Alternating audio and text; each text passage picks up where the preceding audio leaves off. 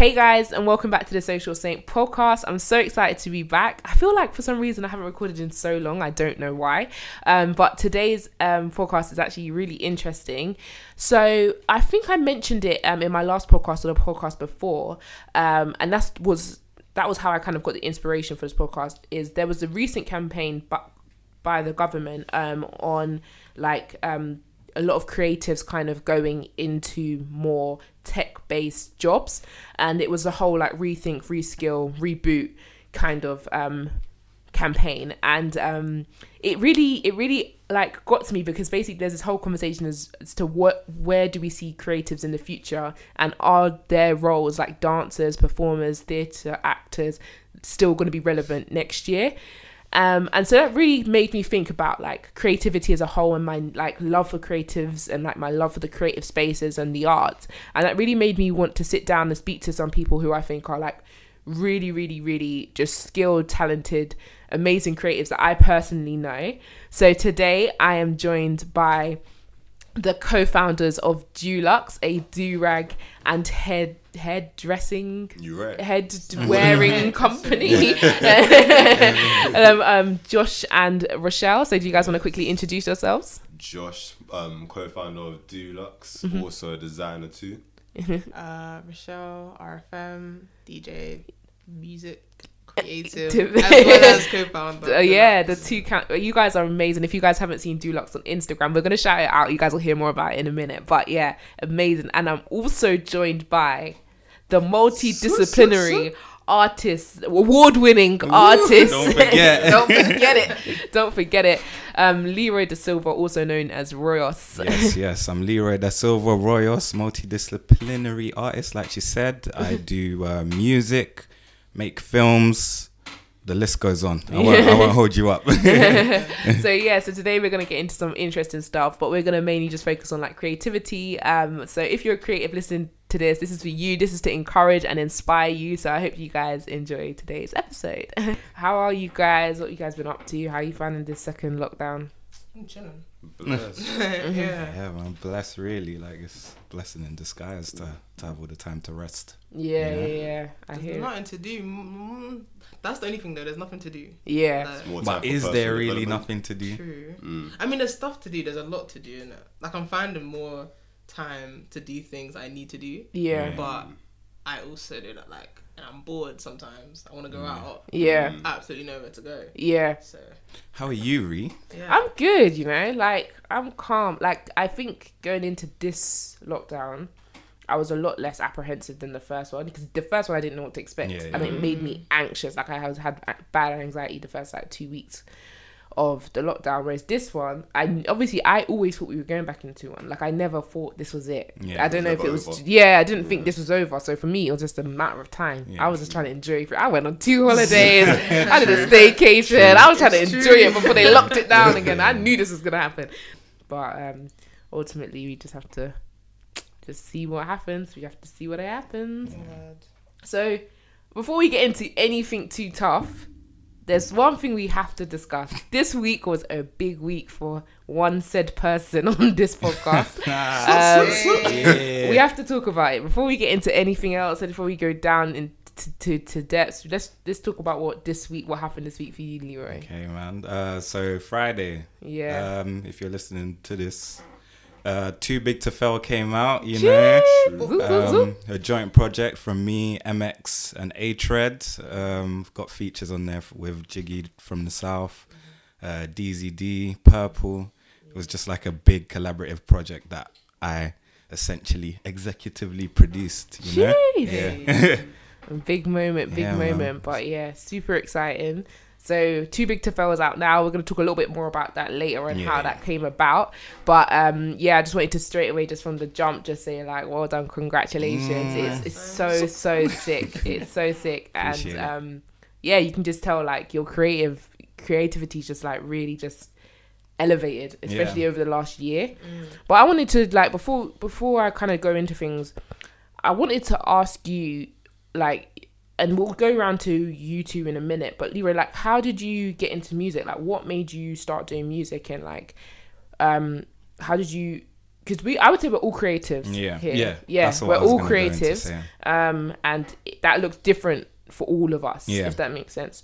So I want to ask, did you guys grow up like, because you know when you're younger, it was always like either you're academic or you're creative. Do you ever have that, like when we were younger? Like, when did you guys know that you were like a creative? Like, I don't even think it's like, I think the idea that you're either an academic or creative was created. Like, do you know what I mean?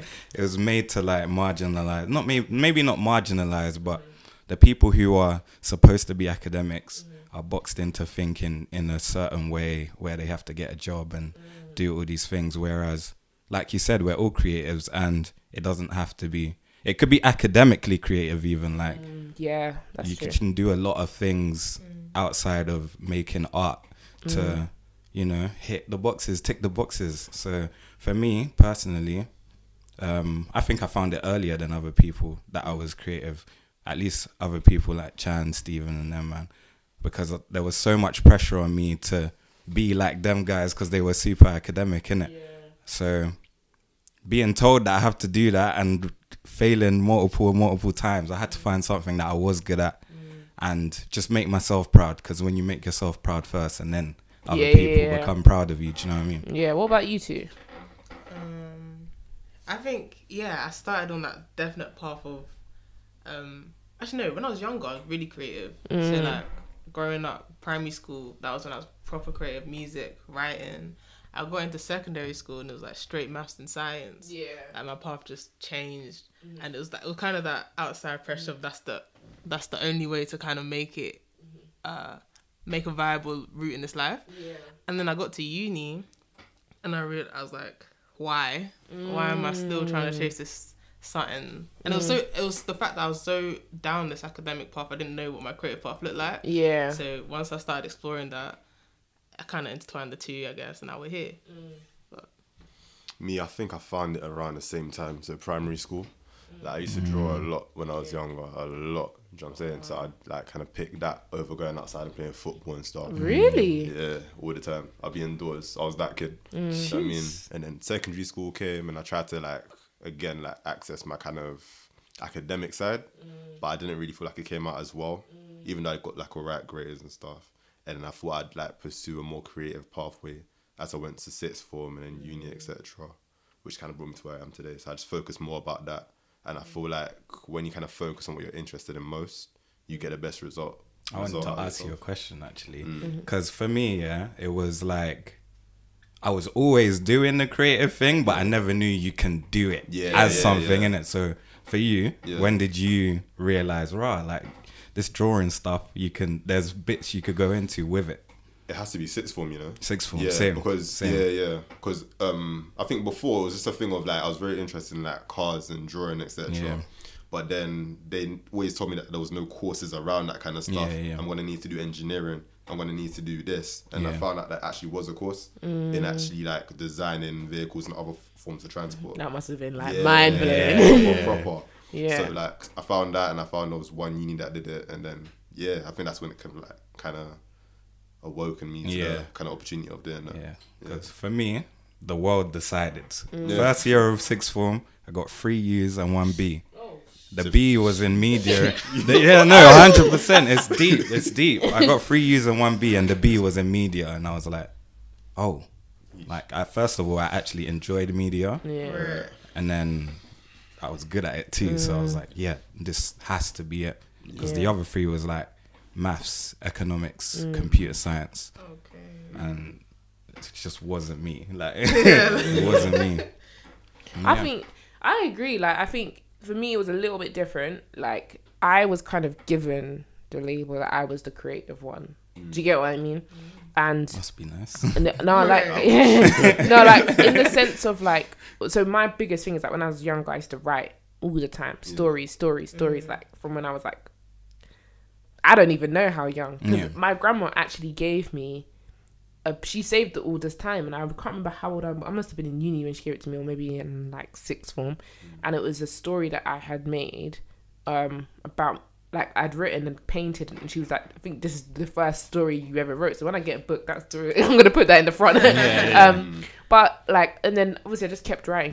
I used to write stories and show them to my dad. I used to write stories all the time. So I think for me, writing was just like innate, and like you said, like it was like school.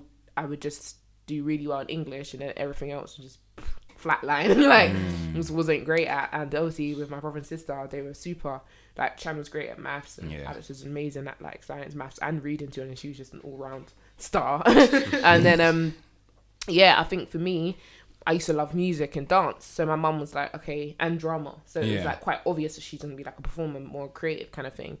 But then like I went into those things, but I would never be the best. And that is where I then sat. I'm not this academic person. I kind of want to be the creative, but I'm not the best at being a creative. Wow, sis. So I spent, I would say, until I created this podcast, maybe. Or maybe my blog, trying to figure out what it was. Yeah. Because in my heart, like, I knew what I wanted to do. But I didn't have the courage to do it out of the fear. Bro, this is mad deep. Live on the podcast, we're working it out. Do you know what I mean? Everyone's like, a therapy session. Dr. Phil kind of vibes. Do you feel like your idea of being the best has changed? Because I think at first, with the academic and creative thing, how they do it, it makes you think that being the best is comparing yourself to the other people you're working with. But do you feel like it's changed for you? For me... Because now you are actually doing the podcast, don't you feel like all you're trying to do is top the last episode or the episode? That's the thing, and that's what has changed. So one thing, the point for me where I decided, okay, I'm going to like do the creative thing, for me was when I actually got saved. Because my like definition of success changed. Yeah. So like this podcast, whether I get 2 listeners or 50 listeners or 1,000 listeners, the reason I do it won't change. Do you get what I mean? Like, I'm not doing it to get it listened to. I'm doing it to glorify God because I believe this is something I've been told to do by God. Do you get what I mean? So when my reasoning for doing stuff changed is when I felt the freedom to do it. Do you get what I mean? So like I wanted to be a creative, but the faith that God could make it prosper without me even having to be the best is what made me then feel like I was safe to take the step. Do you get what I mean? But yeah, so I was like, cool, I'm not the best. That hasn't changed necessarily, quote unquote. That hasn't changed, but me being successful has. So now I can still do it. I don't know how to describe it, but like the faith element of it, like the hope that this could still be amazing without me having to be the best is what made me free to do it, if that makes sense. Would you say this is tied to your purpose? No. Oof. That's a bit deep, but do you know what's funny? Like that's purpose is an interesting thing for me. I don't really know if I know what my purpose is, and I'm never someone that knows where I'm supposed to be in life. I can only confirm whether something was what I was supposed to do by looking back at it. So hindsight is how I've always been able to tell whether that was the right move or not, which is annoying. But my navigation is by peace. So like as long as I'm at peace with something, I'll keep pushing it. But as soon as I don't feel at peace about it, I've got to let it go. Right. So with this podcast, ultimately as a creative now, I feel at peace with it. So I'm like, cool.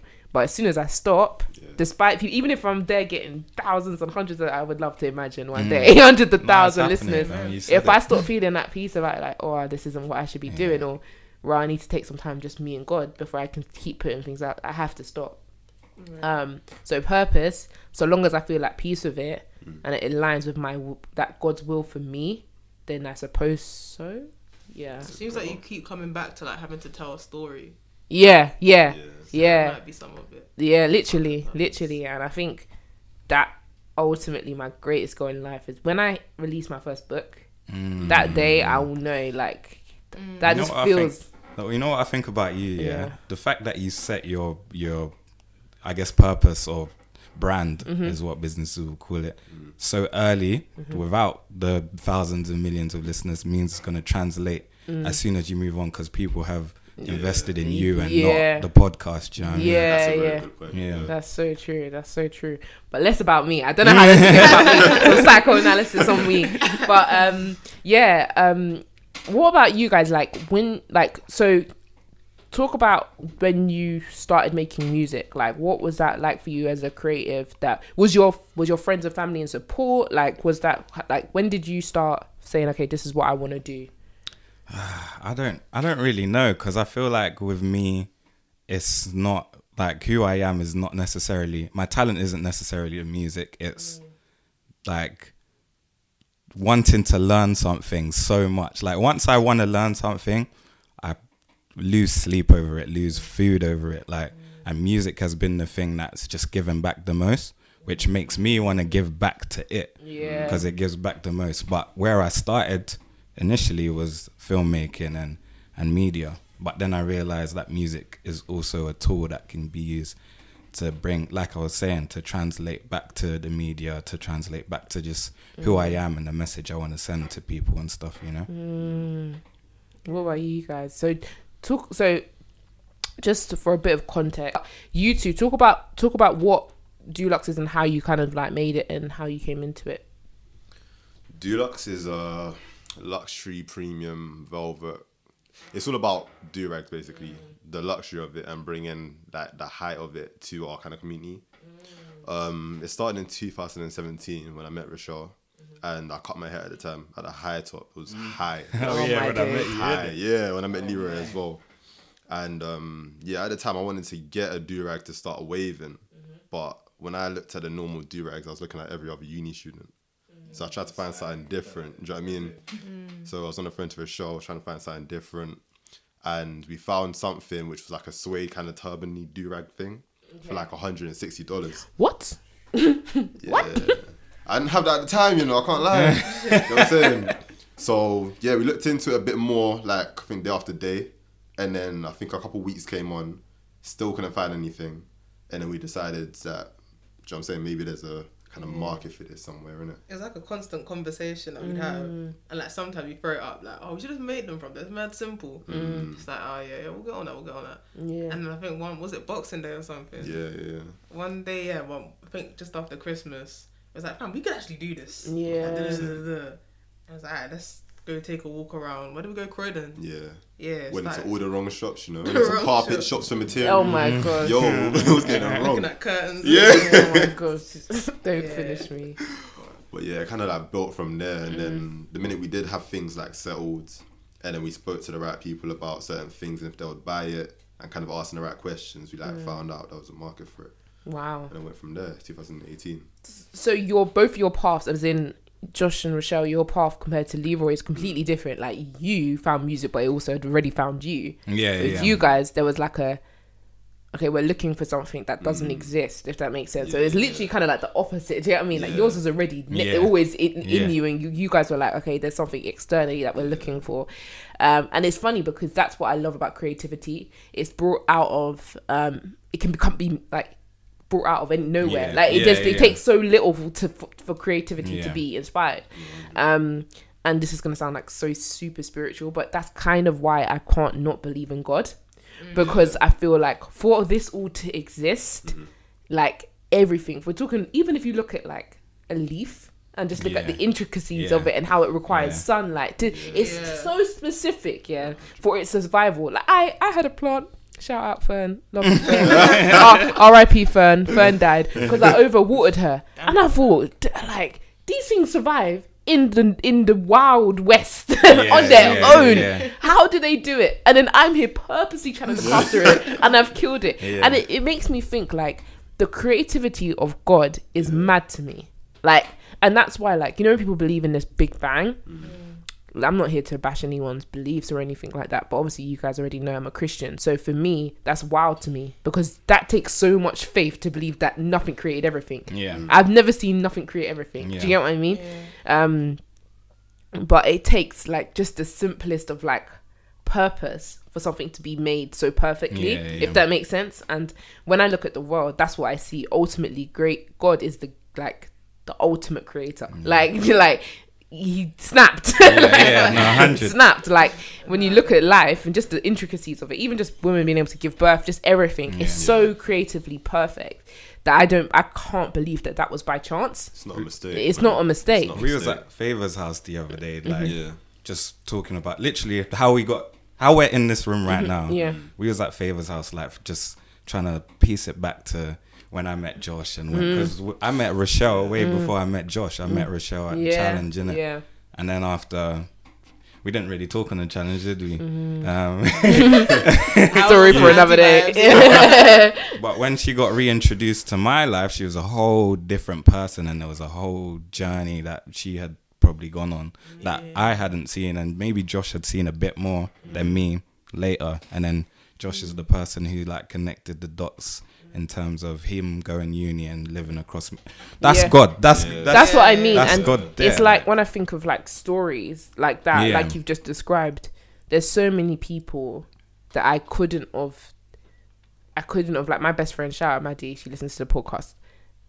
Like Shout out, Maddie. I needed to meet Maddie at the time. I needed to meet her exactly then for my life to have gone the way it went, because like literally my two best friends are Maddie and Stefan. Shout out you guys and give you guys the props, because if I hadn't met both of them, I couldn't say I would be still saved today, like as a Christian, because if I didn't have like Maddie's support, and like she's so close to who I am, but yet completely different in her insight, and just, you know, friendships are always like that. Yeah. But it's the timing of it and the intricacies of it and the love and the like the purpose behind it. Like even my other best friend, Sophia, like I mentioned, she was here for 4 days and we met and we speak every day. And like literally went to her wedding last month, like as a bridesmaid. It's like mad, but there's so many worlds where we could have just not met or not got on. Do you get what I mean? Like one of us could have got ill, or do you know what I mean? Like so many things, like, but the purpose that friendship has behind it, there's no way it's not God. And there's so many things, like I think just the creativity of God, like to make someone and then make another, like if you guys even think about relationships or friendships that you have, like even you and Chan, like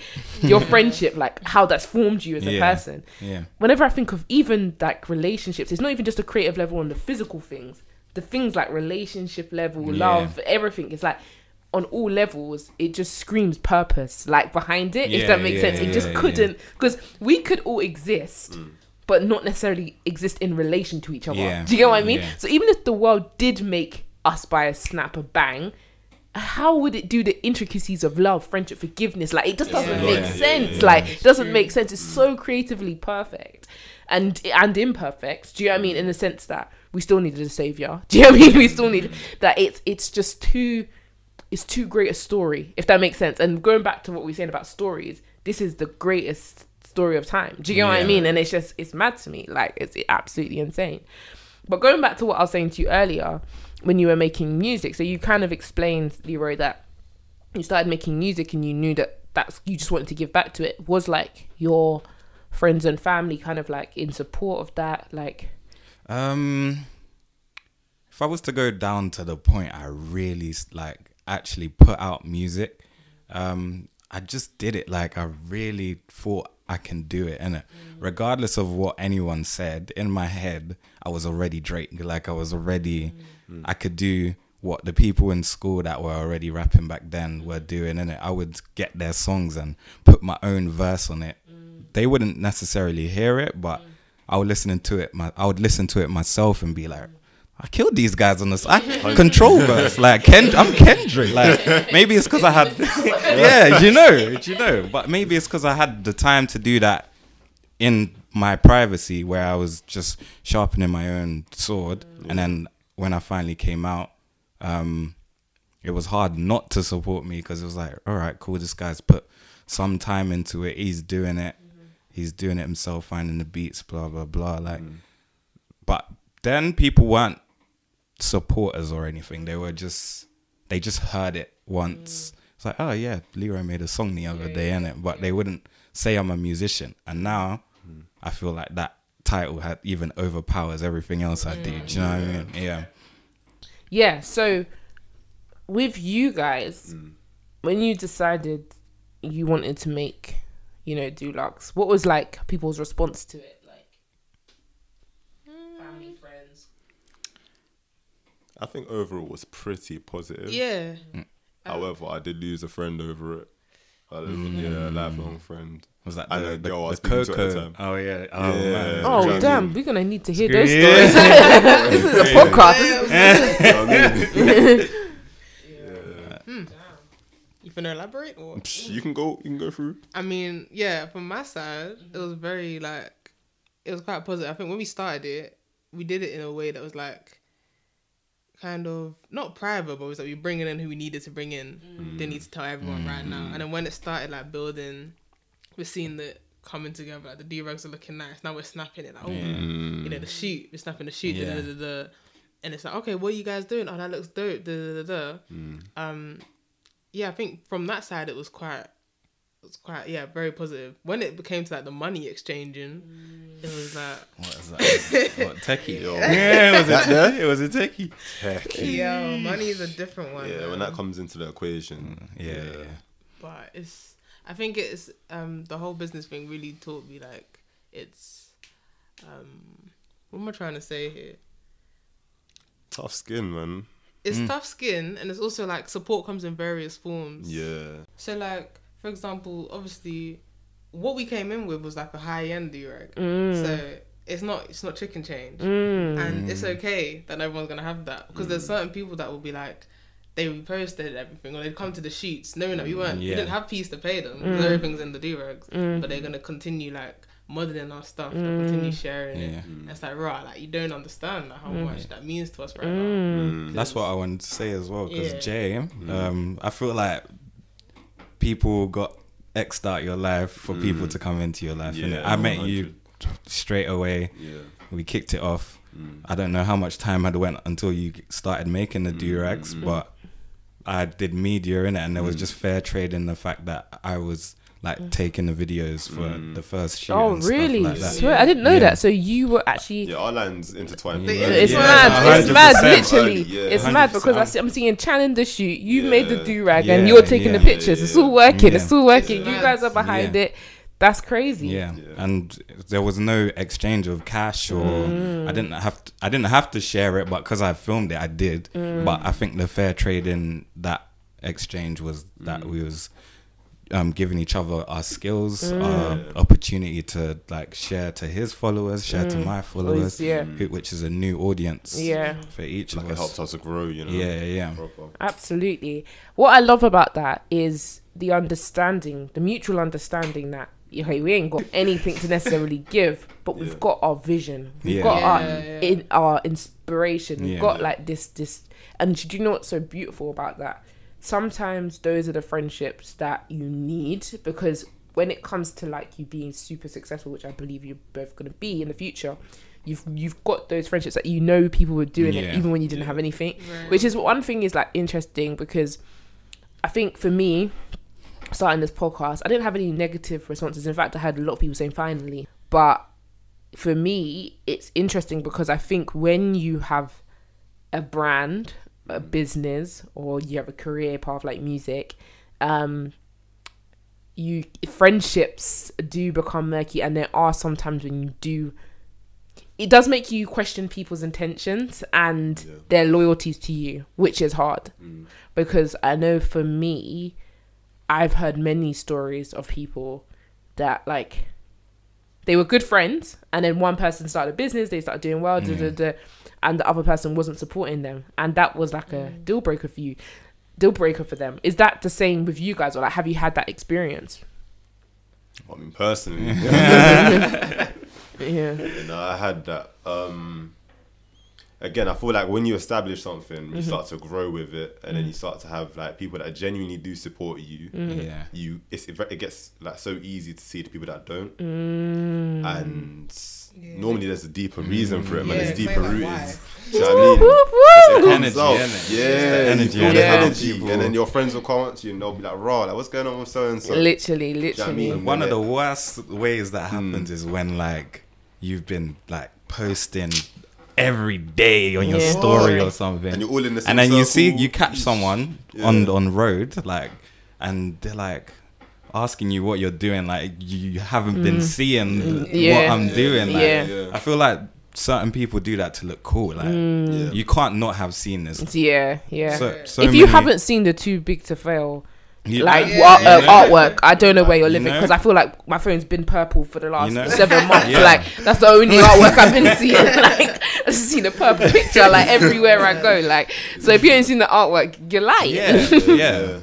But then there's part of it where, well, for me, where I'm conflicted because I don't know whether my social media, to bring it to social media, is an echo chamber of the people around me and stuff, and the people who are outside of the echo chamber, you know. See, he came on the podcast with big boy words. And I don't know whether the people outside of that genuinely don't know, or they don't want to know, or I don't know what it is. Yeah.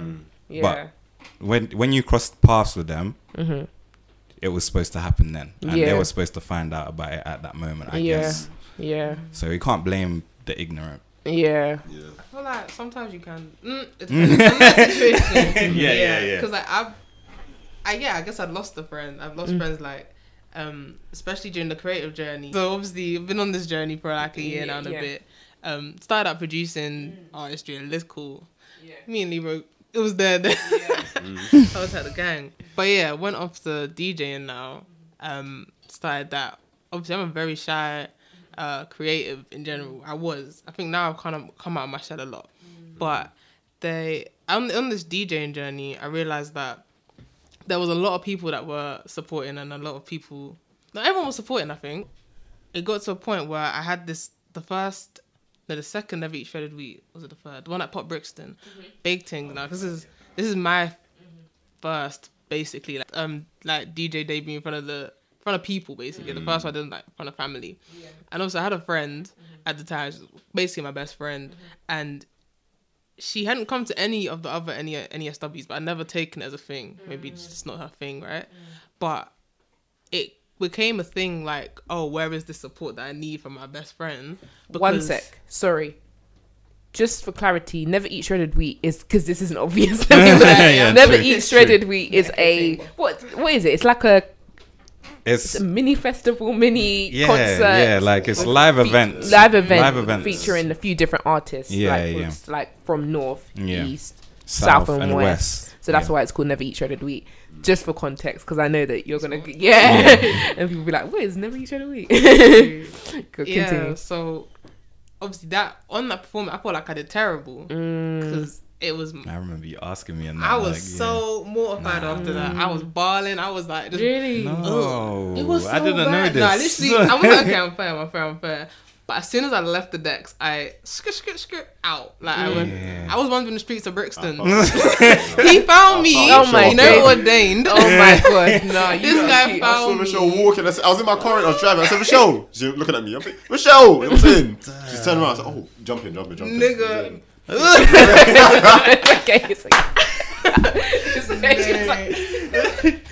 No, but then I was like, and that's when I realized, because if I had no one up there with me, I got the first slot, so I was like warming up. All my other G's, they're working like 9 to 5. They would tell me like, yeah, Rush, I would have loved to come, but obviously 5. I don't finish till 5:30. I'm like, cool, it's fine, that's fine. I get there now, and the sound's bugging or something. I'm talking to the sound guy trying to keep me company up here. Like I was so like, I'm shaking. I can't do this. My family's there. Like everyone is there except for this best friend of mine. Do you know what I mean? And that's when I clocked it, because I'm on the phone to sis now, telling her like, oh, it didn't go great. Sis had no reason to not be there. She was getting her nails done or something like that. Do you know what I mean? The effort to come wasn't apparent at all. And the fact that Jay, he pulled up right there, right then. I needed someone to be there, and it was Jay. I'm thinking, wow, okay. The night after that, I was literally just sitting there like,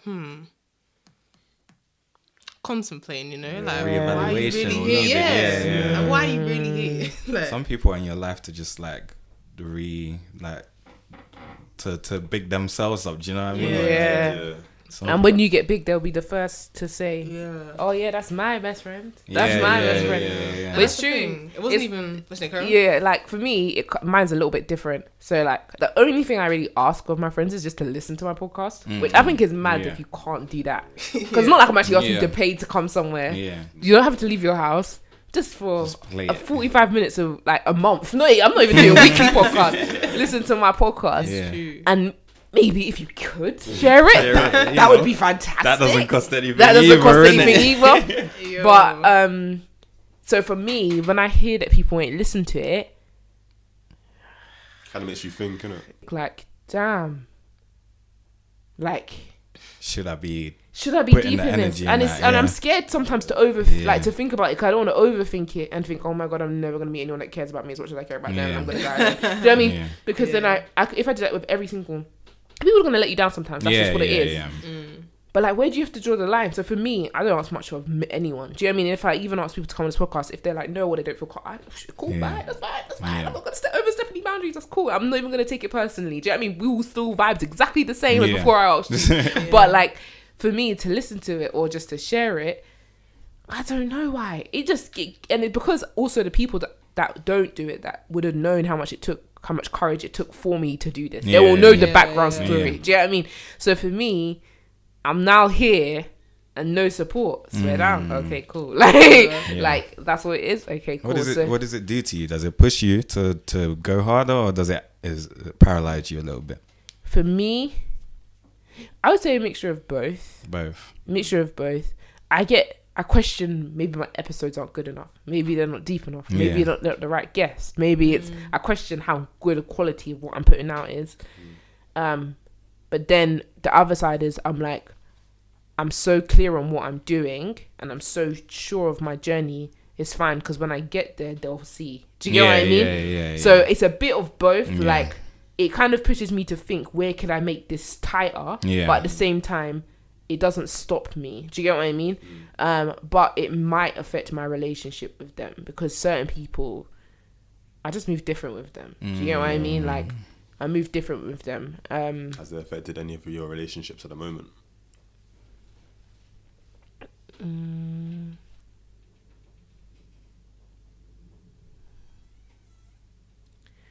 terms of the actual podcast itself, maybe not, because I've stopped asking if people listen anymore. Right. Do you get what I mean? I just will know. Yeah. I will know from if I say something. Do you know what I mean? I will know.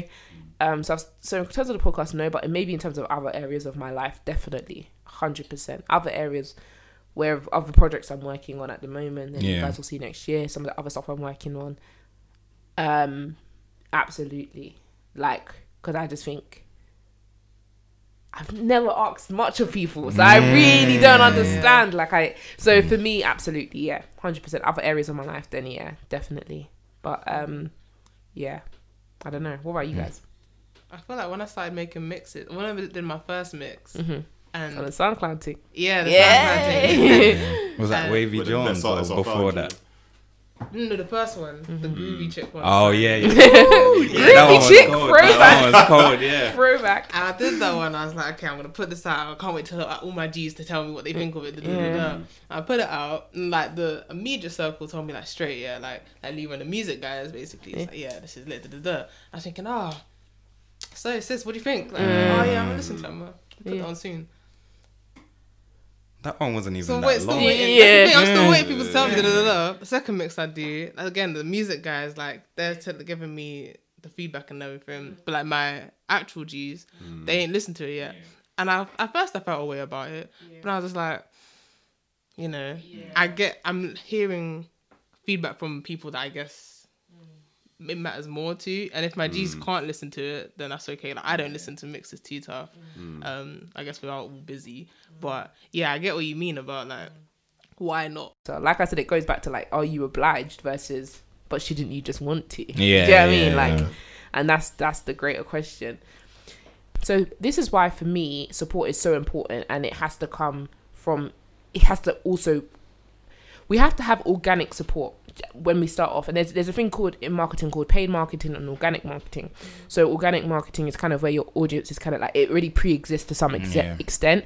And it's funny because like, I think when it comes to organic marketing, that is going to be your audience is going to most likely be either you and who your friends are, like your immediate bubble, or they're going to be a group of people that you spend a lot of time with, or you know a lot about, if that makes sense. So like when you're making music, the people that are most likely to enjoy your music are going to probably be like people your age, do you know what I mean, your race, and from the same areas you, like from South London. And it's so important because I realized that as creatives, especially black creatives, we need black consumers.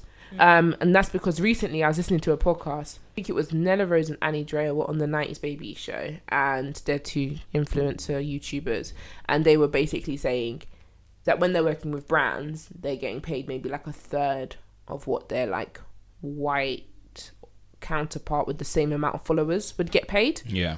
Because, and they were saying, but it's more complex than that, or more nuanced, because their reasoning isn't because you're black, but it's because your consumers are black.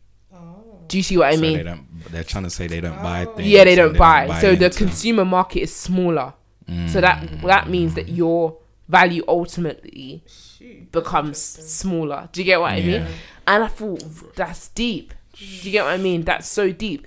That means that for you to start a brand that is Duluxe, that is do-rags, that is predominantly for black people, you might have to work 20 times as hard as a white person making maybe a hairbrush for white women, because white women are the biggest group of consumers between the age, I think, of like 12 and 30 are the biggest, like they make up the biggest amount of like consumers basically. So if you're marketing a product towards them, they are of the most value basically. So that even made me think we don't just have responsibilities as creatives, but as consumers too of creative things, if that makes sense. Because if we don't start buying, we're not worth we're not seen. But then it's really complex, because then it's like, but why are we trying to make the white man tell us what we're worth? Like, why don't we just support ourselves in its own bubble? Do you get what am I making sense? I feel like a lot of people aren't realizing the kind of impact this has on us as a whole. Do you know what I mean? It's hard to explain because it's really a loop. Like, we don't have the spaces where black people can, or people of color, however we want to describe it, can go to, unless you go like Peckham Market, Brixton Market, and then they're telling us we're not going to give you the spaces until people can go, like people are visual, like people are, we can see that people are buying the stuff. So it's like, how do we get people to buy the stuff when we don't have the space to sell the stuff? So it is a weird one, but I think what this lockdown is the opportunity for things to be flipped on its head, because we are seeing a lot of black people creating their stuff, so more people are buying it. Eat Out to Help Out, I was going down to the shop, the Jamaican shop, and buying more, like, and now even that's over, I'm still going there, because I'm like, wow, like all these small places, they're actually making the stuff better than the big places, because I think what you said is completely correct.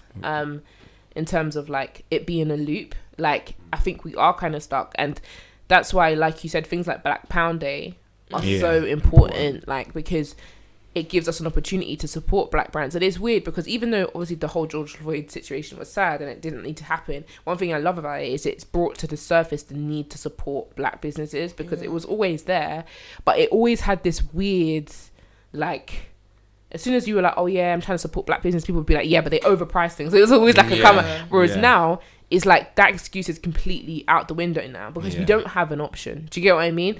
But yeah, I want to ask you about like the scope that people have on Twitter about black businesses and how they're maybe unorganized or their customer service. Kind of like stereotype, typical, Where does that come from? Like, what?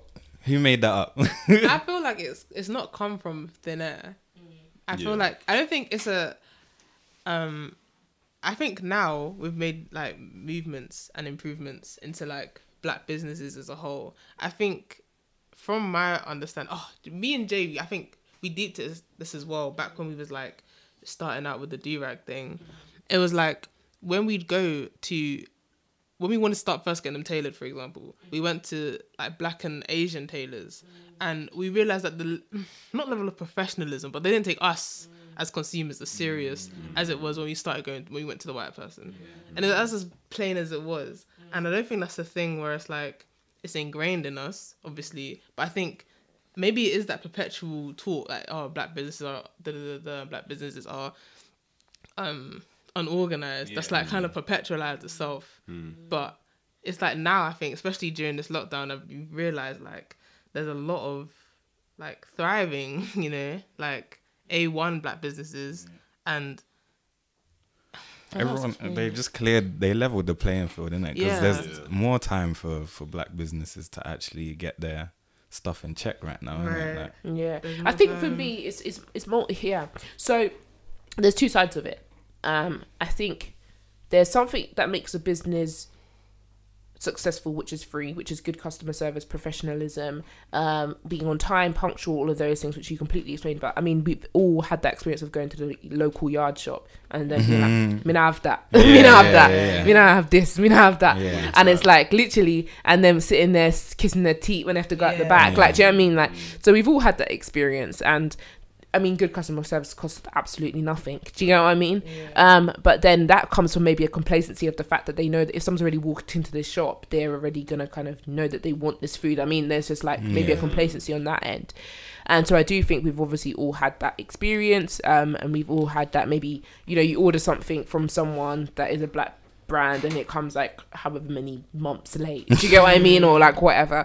So I think we have all maybe had those experiences, but it's frustrating because those experiences are amplified, I definitely think, and they maybe are less common than we are made to feel that they are. So I think that has played a part in the whole like perception of black owned businesses. But the other thing is in terms of it being maybe expensive or maybe being you know, like basically the expense side of it and stuff like that. I had this conversation recently with someone where I explained, but it's more layered than that, because the things is when it comes to businesses, if you haven't already, the first person to go out and do stuff is the person that's going to take the brunt of stuff. So now you've made Duluxe, you've maybe opened up the space for people within that industry to start doing stuff. So now if someone else comes up and wants to do it, those walls have already been broken. Do you get what I mean? Yeah. But like, especially within the Asian community, I don't know, like this is not at all like racist, please no one take it that way, but a lot of like Asian people will own like local convenience stores. Do you get what I mean? And they will be able to, you know, sell things at maybe like a cheap price. But then if a black person was to have that same convenience store, they might have to make it more expensive. This is just an example. Or even hair shops, if you notice, like a lot of black hair shops are owned by Asian people. And if a black person opens it, it makes it more expensive. But the thing is a lot of the times the wholesalers are also Asians. So they have a relationship. So then it's like, oh yeah, bust me this quick. Do you get what I mean?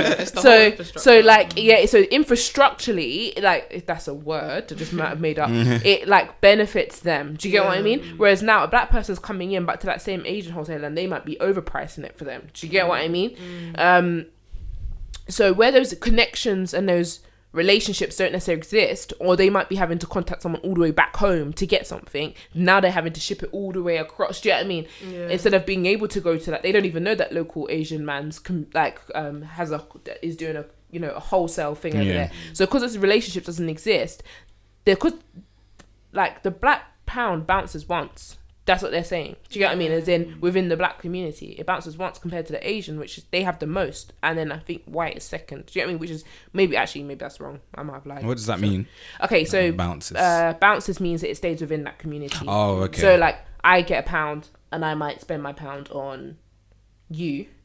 Yeah. But then you might then go spend it on yard shop. No, yard shop. Bouncing again. Nike or something like that. But then, like, within other communities, they will know, like, and that's the thing. It's hard because, like, with Asian people, they will have hair shops, they'll have convenience stores, they'll have butchers. Do you know what I mean? So if you're an Asian person, you know one family member that works in every single one of these. But right now, we as a people are just starting to do that. Do you get what I mean? And so I think that we sometimes need to change our perspective of it and say, okay, well, it's going to be like this for a little while, but we have to just see the long-term goal.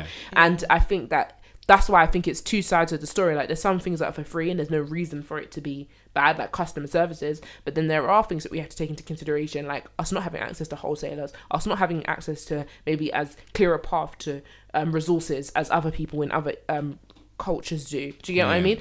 So I think that that's something to take into consideration.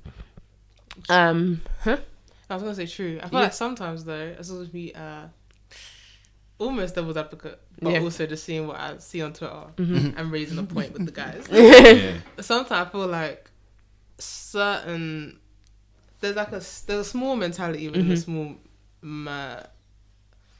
minority of black people. I think, again, chatting, but it's like almost like I'm a black business, you're black. You should. That ownage of that. You ought to. That's a funny example of that, you know. Today, there's one girl on Twitter. She's selling art pieces, yeah? Have you seen it? I saw it, but I didn't see the root source of this entire thread. Short, she sells art. Yeah. And the raw pieces, like, she sells for more, it's way more expensive than the prints. So the prints go from, like, anything between, like, £30 and maybe, like, 250. Yeah. But there's a piece that costs was it 15,000? And then the slander she was getting on Twitter for it, like throughout today, probably still going on. She was getting slander. When I say slander. Wow. Wait, how much? Wait, sorry. Rewind. How much did it cost? The actual original piece costs £15,000. And then she sells other pieces like prints and stuff for like £30 going up to maybe like £250. And then she's got the original piece. What was the for 50,000? The fact that she's priced it at these kind of points, and she had a reach of 1.7 million people seeing her post, and she only got one sale from it. Was that the main piece, or was that a print? Everything. That was all the products. So she only got one sale from that much exposure, and she was basically getting on to Twitter about how she doesn't get the support and how like black people message her and they'll say they have these intentions to purchase but don't. But don't. Yeah. So that kind of made like a big uproar on Twitter, and everyone's just like, raw, like everyone's wrong in that situation. The whole world is wrong. The whole world is wrong. Because she's allowed to price her thing at 15. Whatever you want to do, and true. It doesn't have to be just black people who buy that. To be honest, 100%. That's the thing. I think it's where the service gets wrong. I feel like sometimes that customer service thing is like, it's because I'm a black business, you should be supporting me, and you should. You know, we're guys basically. It doesn't work like and that regardless. That professionalism, I think, because even with myself, like going and like you try, you know, certain businesses like say nails or like hair, and I'm trying to get my weave done by you, I'm trying to get my nails done by you, and why are you giving me the service? I don't owe you nothing, and I will not give you my coins because I don't. Like even at the yard shop now, I don't even take it from the yard shop anymore because it's annoying. Like, why are you still giving me stank face? I'm up in your establishment. I want to give you my money, and I am here for some good like curry go whatever. But why are you talking to me like this? Like, do you know what I mean? I think that's kind of holding us back somewhat. Real quick, I wanted to say, because we was talking mainly about the business side of things, I feel like as a creative, you're lucky because it's an expression, innit? It's just like a man standing on Hyde Park corner just shouting. Whoever's going to stand there and listen, that's who you should really focus on. But obviously there's going to be people walking by. Make your voice as loud as possible so that they can be attracted to this, whatever you're saying in this Hyde Park corner, and it brings them in. But you're not owed those people walking around the back.